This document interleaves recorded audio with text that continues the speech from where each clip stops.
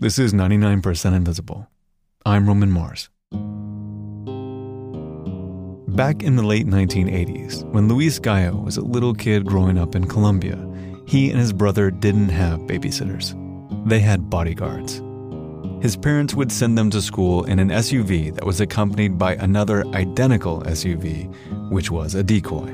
Because that meant if one of the vehicles was attacked, there would be a chance we would not be in it. That's Luis. Our life was strange in many ways back then. My brother and I had our own bedrooms, but every night, our whole family would sleep in the same room. It had a door to the back patio and a ladder ready to use in case we needed to flee. My parents made it seem like we were just having a slumber party. But the real reason that Luis's family took these precautions is that Luis's dad was a captain in the anti-narcotics unit for Colombia's national police. And Pablo Escobar, the notorious drug lord, had declared war on the police, on the whole Colombian state, really. It's become a typical day in Colombia. 3 more judges have quit their jobs after being threatened by the murderous drug cartels. The government has imposed a curfew in 9 cities in the heart of cocaine country, including the cartel's capital, Medellin. Today, the government... By the late 80s and early 90s, Escobar was supplying 80% of the world's cocaine. And the violence surrounding the drug trade had gotten really bad. The epicenter of the violence was Medellin. Escobar's cartel was based there, and they controlled much of the city. 13 bombs have gone off in Medellin since the weekend, all aimed at government-owned banks or state liquor stores. Medellin became the most dangerous city in the world. In 1991 alone, around 6,000 people were killed. The murder rate was almost 400 people per 100,000 residents, which, to put things in perspective, that's 3 or 4 times more than the most violent cities in the world today. But today, Medellin is very different. In just 30 years, it's changed from being the bloody cocaine capital of the world into a place that's often described as a model city. It's now safer than many cities in the US. And amazingly, one of the things that helped to pull the city out of the violence was a whole new approach to urban planning, including a major overhaul of the city's public transportation system. Luis's family experienced Colombia's many changes. Luis is now a journalist, and he's going to help us tell the story of what happened, along with Maria Hinojosa, the host of NPR's Latino USA. She covered the violence in Medellin back in the 1980s, and she went back again last year to explore the city with Luis. All right. It's so funny. So we are here in downtown Medellin. You were here 30 years ago. What was it like when you came? Yeah, no, I remember that when we came to this particular part, I just remember walking here and feeling very afraid. Feeling very afraid because everybody knew that at any moment, anywhere, a bomb could go off. Our story today is a collaboration with Latino USA. Medellin sits in a valley surrounded by steep green mountains. In the city's early days, the mountains were undeveloped. But during the first half of the 20th century, the city rapidly industrialized. More and more people came to Medellin for manufacturing and textile jobs, and they began building homes and communities up the sides of those mountains. These informal settlements became known as comunas. The comunas were really thought of as separate from the rest of the city below, both because of their geographical distance from downtown and also because they were neglected by city government. They didn't receive the same services as other neighborhoods. Public transit didn't reach them. It would take more than an hour to get from the farthest comunas to the city center. People in the comunas used to say, "I need to go to Medellin to run an errand," even though they were technically living in Medellin. But as the manufacturing economy boomed, and as city officials looked the other way, the comunas just kept growing until the hills above the city were crowded with houses, stacked on top of each other like colorful boxes. But by the 1980s, many of Colombia's manufacturing jobs were moving overseas. And as manufacturing was tanking, the drug trade was skyrocketing. The Medellin cartel began recruiting young people, mostly young men, from the comunas. These were young people who felt disconnected from the wider city, and they didn't have a lot of other options for jobs. Primero es que yo crecí y viví a 2 cuadras, 3 cuadras del barrio La Paz, el lugar donde nació Pablo Escobar Gaviria. This is Manuel Espinazo. He says that back in 1989, he lived 2 blocks from where Pablo Escobar grew up, and his group of friends had to make a choice, to be seduced by the drug trafficking life or to continue studying. You were having to make that decision. Am I going to be going and suddenly making fast money dealing drugs, or were you going to kind of, become something else? What did that look like? Empieza uno a ver amigos que aparecen con moto, con carro, o con muy buen vestido, con plata para salir. Manuel says he started seeing friends with motorcycles and nice clothes. They talked about working for the narcos for a few months to get fast cash. They had money to party on the weekend and became the neighborhood's playboys. Unas chicas, pues, para ser el seductor del barrio.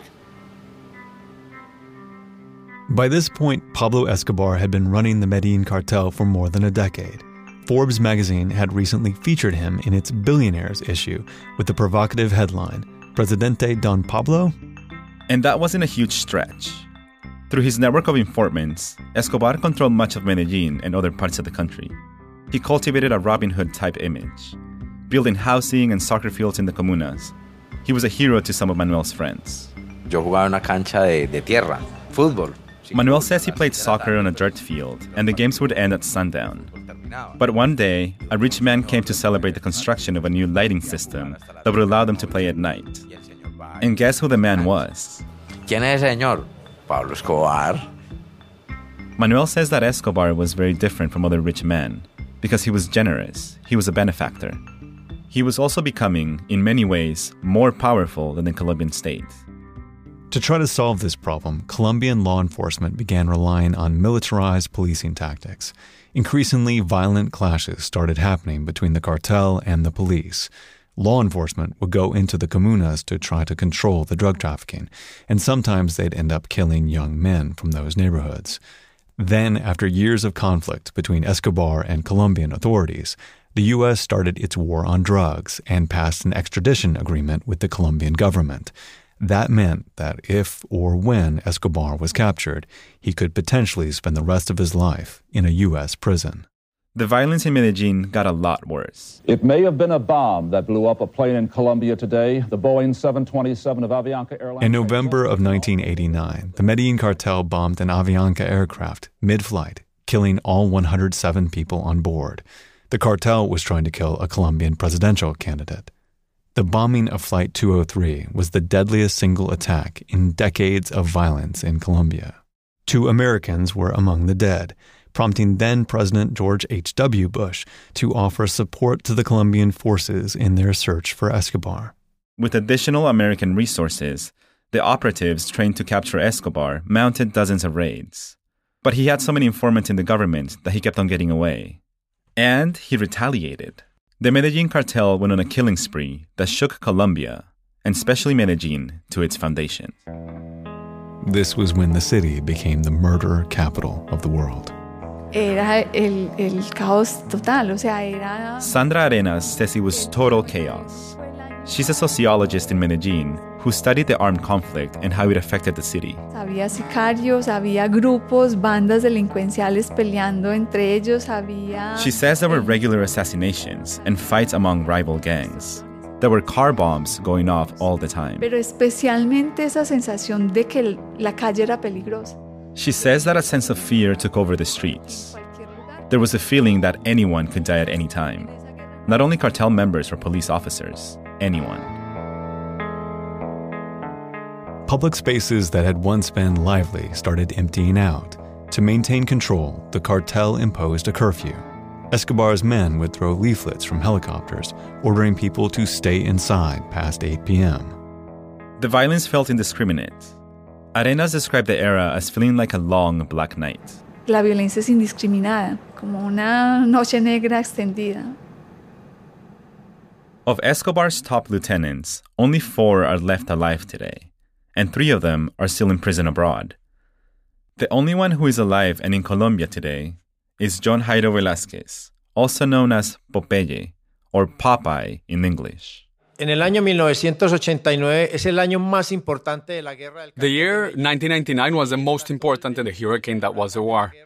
That's Popeye, Pablo Escobar's right-hand man and top assassin. He served 23 years in prison, but he can still vividly recall the most intense year of the conflict. Estamos combatiendo en las calles, estamos matando policías. We are fighting in the streets, we are killing police officers and having shootouts in the streets, block by block. Car bombs are going off in Medellin. Popeye would eventually admit to killing over 250 people. And for this, he had help.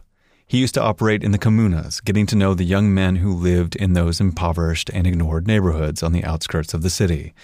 Then he'd recruit them and train them as sicarios, or hitmen. Escobar and his top leaders, like Popeye, had figured out how to exploit the geographic fragmentation of Medellin. They knew the kids in the comunas didn't have a lot of opportunities, and so that's where they focused their efforts. Even now, he can't resist recruiting, in a way, talking up how exciting it was to work for Escobar. Mira, Pablo Escobar Gaviria para nosotros no era un padre, no era un amigo, no era un patrón, no era un jefe, era un Dios. Pablo Escobar, for us, was not a boss or a friend. He was a god. Pablo Escobar Gaviria never disrespected us. We would eat at the table with him. We were in his orgies. We would die for Pablo and would go to prison for him. The Medellin cartel was a big family. When Maria Hinojosa, Luis's reporting partner, was a younger reporter, she came to Medellin to cover the conflict for Rolling Stone and other news outlets. And she remembers getting threats from the cartel. And Popeye tells her that, yeah, she was being watched. Mira, los mensajes eran correctos. El patrón siempre se aseguraba de que notificáramos los periodistas. Yeah, that's right. We sent those messages. The boss always notified the journalists so they would leave. You should thank God we didn't kill you. You were at great risk of us killing you because in a war, you have to shoot everyone. Let's be honest. We were at war, Maria. A war that my father also fought as a captain for Colombia's National Police. Because of his father's role, Luis and his brother had to learn things that most little kids don't have to learn about. Like when Luis was 5 or 6 years old, there was an explosion at a mall next door. It was strange because it was so close to our house, and I remember asking my mother if it was safe to return to the mall. Not long after that, my father left the anti-narcotics unit and joined the National Oil Company. He was the head of security and logistics for an oil pipeline being built through dangerous territory. It went through both narco-controlled land and FARC territories. The FARC, short for the Revolutionary Armed Forces of Colombia, were a leftist guerrilla group who took up arms against the government in 1964. By the late 80s, they were the largest rebel group in Latin America. And at the same time as the Medellin cartel, they started drug trafficking and kidnapping to fund their war against the state. One weekend, while my mother, my brother, and I were out of town visiting my grandmother, we turned on the TV and saw the breaking news that the FARC rebels had attacked a pipeline where my father was working. The news anchor said rebels had taken hostages, and one of those hostages was my father. In the past, when he was with the National Police, my father had fought those same FARC insurgents, and they knew who he was, their enemy. Plus, my father was easy to recognize, standing tall at about 6'3", slim, with an air of pride and elegance that made him stick out in the crowd. So when my mother saw this on TV, she said she knew my father would die. The FARC rebels eventually freed the other hostages, but they kept my father. They held a war tribunal and then executed him. Right before his death, my father was able to leave a message that would later get passed on to my mother. He told her that she knew how to be strong. They had prepared for this moment. It was now her duty to raise us and get us ahead in life. And that he was sorry. He was sorry that their time had run out so suddenly. How old were you? I was almost 6. I was almost 6 years old. The funeral was paid for by the military, the National Police. The whole ceremony, it was surreal. And I remember, at the funeral home, and I kept on asking, when is he gonna wake up? So when is this over? When is he gonna wake up and play? Just like my family, there were many other families in Medellin that were mourning. The same year of my father's death, in 1991, the city's murder rate peaked. The cartel created fear through the idea that violence can strike anyone at any time. Around this same time, Escobar made a deal with the Colombian state. The extradition of Colombian citizens to the U.S. had been prohibited by a newly approved Colombian constitution, so that possibility was now off the table. Escobar agreed to surrender to authorities and to stop all criminal activity, in exchange for a reduced sentence and preferential treatment, including no extradition to the United States. And he got very preferential treatment. Escobar was locked up in his own luxurious private prison, but built specially for him. It was called La Catedral, and it featured a soccer field, a bar, a giant dollhouse, a jacuzzi, and a waterfall. Then it became clear that Escobar was continuing to orchestrate criminal activities from within the prison. Authorities made plans to move him to a new location, but Escobar escaped before they could. There was a manhunt, and in December 1993, Escobar died in a shootout. But even before Escobar died, the city had undertaken an ambitious new project to try to figure out how to pull Medellín out of the drug-fueled violence that had affected the city for so long. De una gran tragedia, también ese es el momento. This is Sandra Arenas again. She says that it was during the worst of the violence that Medellín began to figure out the formula for its own transformation. Para la transformación posterior de Medellín. What happened was the national government sent policymakers out into the neighborhoods of Medellín, especially the comunas, to hold public forums and to meet with people from all across the city. ¿Y quién iba a los foros? Iban los líderes comunitarios, los educadores, la iglesia. Arenas says these meetings were attended by community leaders, teachers, religious figures, and public servants. Academics, artists, and everyday citizens came too. En esos foros se pensó que los ciudadanos necesitaban espacios. Arenas says that in the forums, they figured out that the city needed to reclaim public spaces. Places where people could meet up and talk. Many of these spaces, like parks and plazas, had been abandoned because people were afraid to be outside with all the violence. People also said the city needed to invest in community groups. There were already lots of artist collectives and community organizations doing important work in the comunas. They just needed more support. And finally, the city could no longer neglect and ignore the comunas on the steep hills above the city center.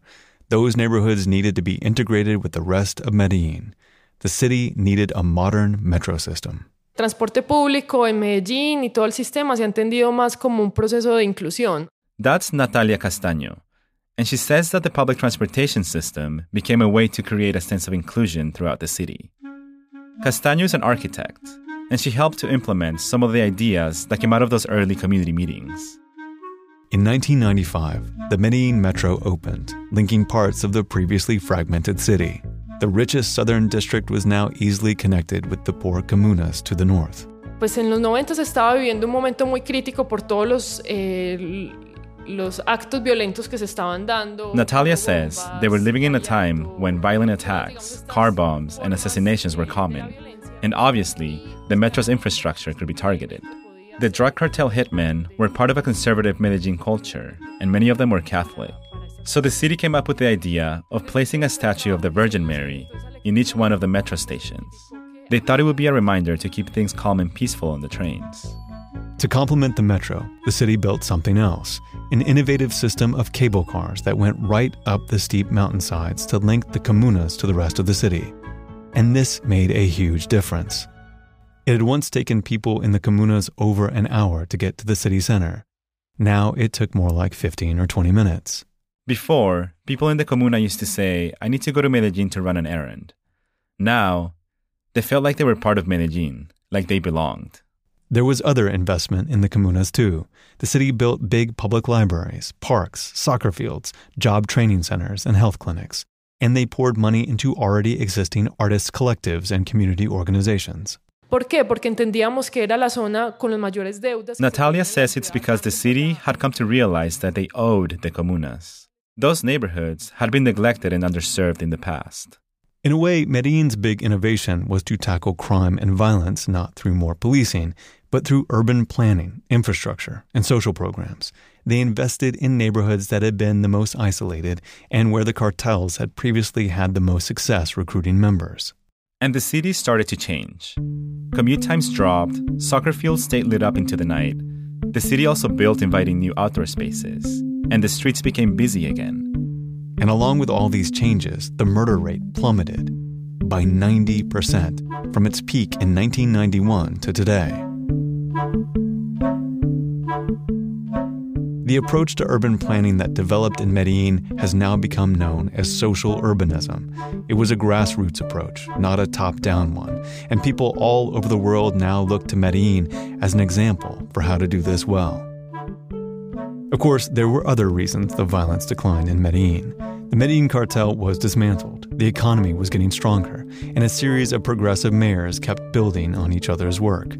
But the urban planning and public transportation did play a big role. Maria and I wanted to see this change for ourselves, so we made our way to Comuna 13, historically one of the most violent and stigmatized neighborhoods in the city. Comuna 13 is a dense neighborhood built on a steep hillside, and now running right up through the middle of it are these massive outdoor escalators. What is an escalator doing in the middle of a outdoor community? And there's another escalator. Whoa. Just the notion that you're riding escalators up a hill, literally, and it's taking you to the top of the city on escalators that are outdoors. But what you're also seeing is everywhere you turn, there's art. There's huge mural arts at every turn. Up at the top of the escalator, we see huge paintings and kids breakdancing and beatboxing. 30 years ago, this neighborhood was a dangerous place. Police would have been afraid to come here. And now it's flourishing with art and color and tourists from all over the world. Foreign tourism has gone up by 250% in Colombia in the last decade. And many of those tourists are coming actually because of the city's drug trafficking legacy. It's something the locals call narco tourism. Even Popeye is cashing in on the interest in this type of tourism, which has only been amplified by the hit Netflix show Narcos. He leads drug-related tours of Medellin, taking people to sites around the city, like Pablo Escobar's grave. Hey guys, we're here with Medellin City Services. This is the kind of stuff you get to do if you come see us. I'm here with Popeye, Pablo's top killer, here at Pablo's grave. Say something for him, Popeye. Con todo el cariño para los hermanos. And it's good that Medellin is safe enough for tourists now. But there's also something uncomfortable about knowing that Popeye is now profiting off a glorified version of the city's violent past. The city has a complicated relationship with this kind of narco-tourism. One of the main narco-tourism sites is a place called Edificio Monaco. It's the building compound where Pablo Escobar used to live with his family, and tourists love to visit it. But Medellin's current mayor, Federico Gutierrez, says that they're actually planning to tear down Edificio Monaco. Lo vamos a demoler y ahí vamos a construir un parque en honor a todas las víctimas de la violencia. He says that in its place, they're going to build a park in remembrance of the victims, not to hide that history, but to transform it. Because part of healing is not forgetting. Y definitivamente tenemos que seguir trabajando muy duro y nunca ocultar la realidad de lo que ocurrió en Medellín. Porque aquí pasaron cosas terribles. He says that the terrible things that took place in the city can't be forgotten, because that's what made the city hit rock bottom. And hitting rock bottom is what eventually made people come together again as a society. It is undeniable that Medellin today is a different city. There's still massive inequality and drug trafficking. There are still criminal gangs that control parts of the city and sometimes extort people and businesses. But it's way more democratic, inclusive, and peaceful than it was 30 years ago. And today, you can take a trip across town that would have been impossible a few decades ago. In the morning, you can get on the metro downtown in a station decorated with Virgin Mary statues. You can ride up into the comunas on an outdoor escalator that carries you past murals and beatboxers. And then, as evening descends, not worrying about any curfew, you can hop on a cable car and float back down the mountainside, the slopes of the comunas softening behind you in the twilight, the lights of the city center becoming clearer as you draw closer and closer, its streets and shops and buses bustling with life, with people from all over Medellin, from all over the world. A city, finally, connected.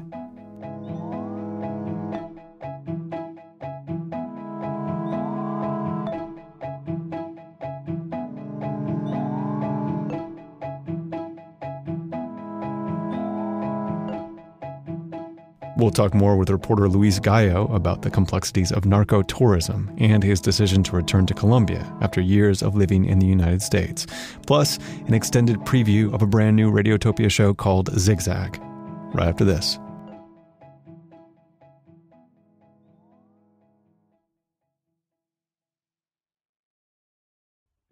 We often don't think of winter as a time of growth or creation, but if you think about it, it's the perfect time to create your own website because you're cooped up, you're thinking about being productive, and now Squarespace can help you do it. With Squarespace, you can take your cool ideas, your creative content, your services and goods, and you can turn them into a beautiful website in just a few clicks. This is because their easy-to-use templates are created by world-class designers, and then you have the ability to customize the look and feel and the different settings for your own needs. For example, my site, romanmars.com, I made with Squarespace. The landing page features a close-up of me talking to a microphone, so it has my very handsome beard. But if I should ever shave it, I don't have to wait for my web guy to change the photo. I can do it myself, and maybe the next photo will feature my soulful eyes. On one of the pages, I've also picked out some of my favorite episodes of 99% Invisible to share, and the audio is conveniently embedded, even on mobile. Try it yourself. Go to squarespace.com/invisible for a free trial, and when you're ready to launch, use the offer code INVISIBLE to save 10% off your first purchase of a website or domain.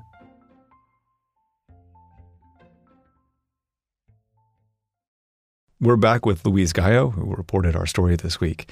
In the late 90s, about 5 years after his father's death, Luis and his family left Colombia and moved to Seattle. But Luis decided to move back to Colombia a few years ago, and we wanted to hear more from him about what it's been like to return. We were especially curious about his reactions to the narco tourism, as someone who has a very personal connection to that history. So we called him up. He was traveling in Spain when we talked to him. I mean, I want people to come to Colombia. I want people to visit the country so they could, understand the place. They could get a sense of what it's really like as opposed to what they see on television. So I think it's a positive thing. More people are coming to Colombia. However, that the people coming only to see that part of Colombia kind of perpetuates the stigma and perpetuates kind of that stereotype that many of us trying to move on from.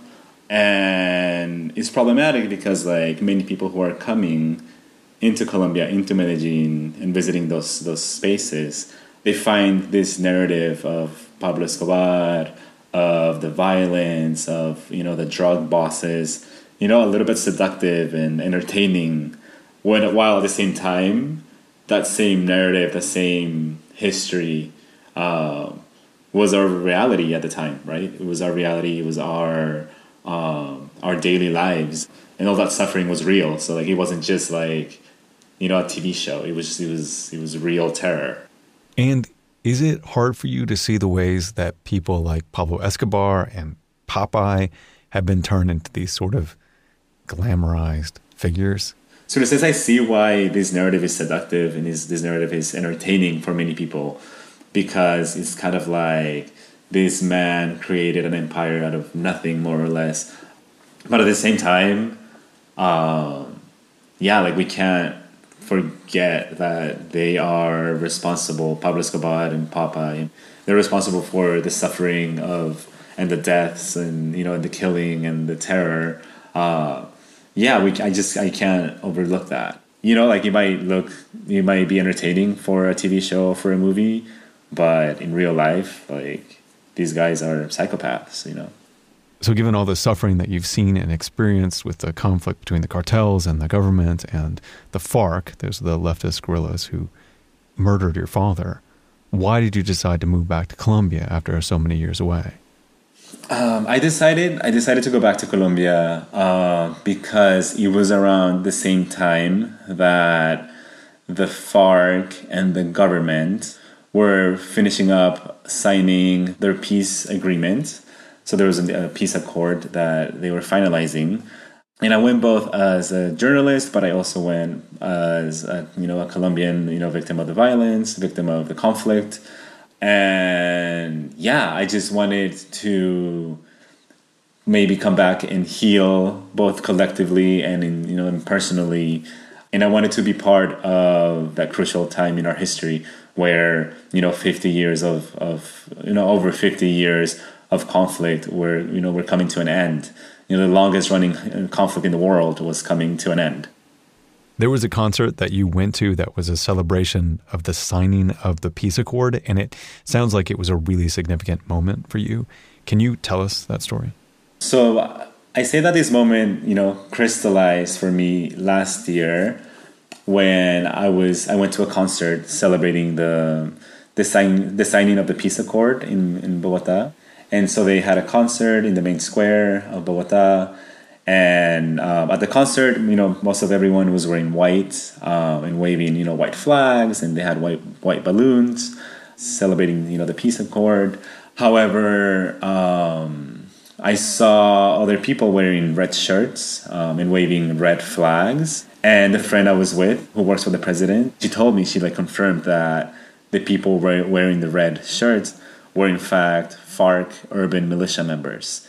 So they were members of the FARC, but they were like the Bogota chapter.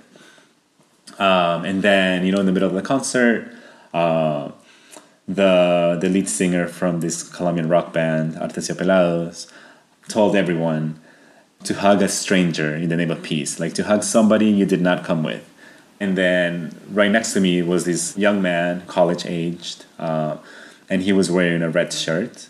And he approached me, and he was drinking aguardiente, which is the Colombian liquor. So he approached me and offered me a swig of his aguardiente bottle, and I took a drink of it, and then he came and gave me a hug. And at that moment, that's like when I realized, like, wow, this person is or was part of the FARC, the same group that killed my father.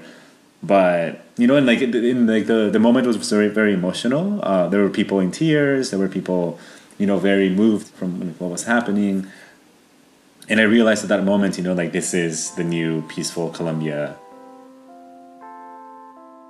That was reporter Luis Gallo recording himself on his iPhone in Spain. This story was produced by Luis Gallo, edited by Fernanda Echavarri and Marlon Bishop. Research assistance on this episode by Tom Colligan. Production help from Sarah Cavedo. Our program today was a collaboration with Latino USA. If you don't know them, they're a great podcast and radio show with an inside look at Latino life, culture, history, and politics.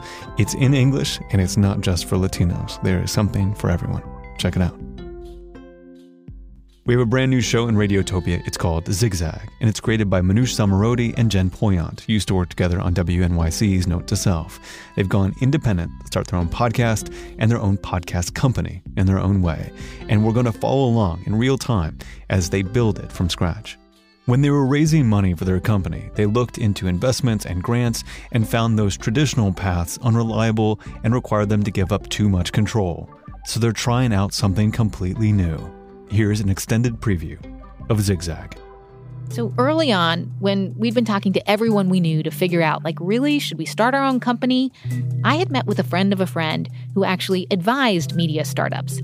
His name is Josh Benson. And then Josh called me back.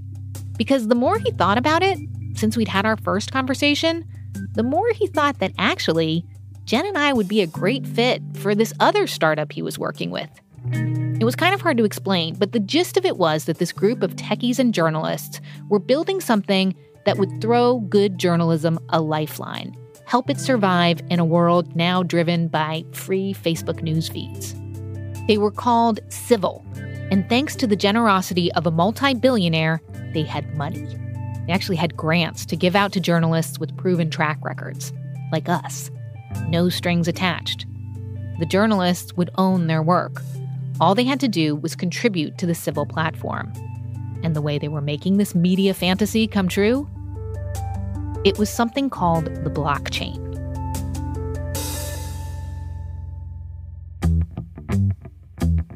Jen and I had heard of the blockchain. You may have too. We weren't entirely sure how it worked or what it had to do with journalism.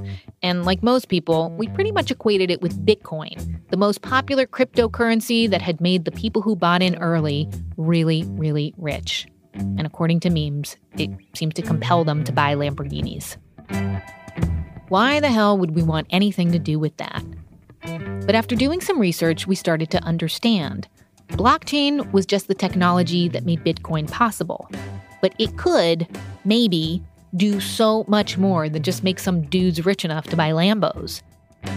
The more we read, the more we felt like actually the blockchain could be a second chance for the internet. Because over the last few years, we'd seen that the promise of the web, information and access for everyone, it had been totally perverted. But the blockchain, if it really got off the ground, could do things like protect people's identity, help get aid faster to natural disasters, sustain the poorest populations, maybe even help protect democracy, and save important struggling industries like journalism. These are big promises, yeah. But man, after hearing what Civil was doing with the blockchain, we were kind of stoked. Josh, hi. How are you? We went to see Josh Benson, our blockchain matchmaker, at his WeWork office on 23rd Street. So here, guys, please make yourself. Okay, you sure? Okay, thank you. Very sure. Because I just think you guys are going to be obviously like a super interesting and attractive proposition to a bunch of places. It's like we know some people who are doing interesting things with podcasts, and great. Yep. It's just like worth thinking about all that stuff, because why the hell not, right? Yeah, we have this weird, crazy blue sky opportunity at the moment, and so we just should be thinking about all that stuff. And again, Tom and Catherine are... Once we left the meeting, there was no need to play it cool anymore. Jen and I wanted in. Just give me 3 words. What? I mean, are you psyched? I'm so psyched. Right? Isn't it like, it's kind of, I mean, I'm scared to say, like, it sounds too good to be true, but, like, it's perfect for us. It's perfect for us. It's going to help with us launching. It's going to help with everything. It's also going to be super fun. And it's a beautiful concept that's meant to help and support journalists doing good work. Yay! And Civil wanted us too, especially when we told them what we'd do with the grant they gave us. Make our first podcast. One that actually explained in normal, non-hardcore techie language what the hell the blockchain is. Because here's the thing, listeners. That grant that Civil gave us, it was half real money, and the other half is a new cryptocurrency that they call Civil tokens. These tokens have no value yet, but after they get auctioned off to the public, they could be worth quite a lot. Or nothing at all. Join Manoush and Jen in Zigzag as they explore big issues of women, tech, journalism, and capitalism. It's going to be a fun journey, and you're finally going to understand the blockchain. Episodes 1 and 2 are out right now. Episode 3 drops this week. If you want to be my friend, download it and listen to it and follow along with me and let me know what you think about it on Twitter. I have no idea if this is going to work or how it's going to end, and that's why it's fun. Zigzag from Radiotopia. Find it at zigzagpod.com, on radiotopia.fm, and we'll also have a link in our show notes. Alongside the amazing team at Latino USA, our show was produced and edited this week by senior editor Delaney Hall. Mix and tech production by Sharif Youssef. Music by Sean Real. The rest of the team is senior producer Katie Mingle, digital director Kurt Kolstad, Joe Rosenberg, Avery Trufelman, Vivian Lee, Taryn Mazza, and me, Roman Mars. We are a project of 91.7 KALW in San Francisco and produced on Radio Row in beautiful downtown Oakland, California. 99% Invisible is a member of Radiotopia from PRX, a fiercely independent collective of the most innovative shows in all of podcasting. Find them all at radiotopia.fm. You can find the show and join discussions about the show on Facebook. You can tweet at me at Roman Mars and the show at 99pi.org. We're on Instagram, Tumblr, and Reddit too. But on our website, we have pictures of cable cars and outdoor escalators and colorful comunas, plus links to Latino USA and Zigzag. It's all there at 99pi.org. Radiotopia from P.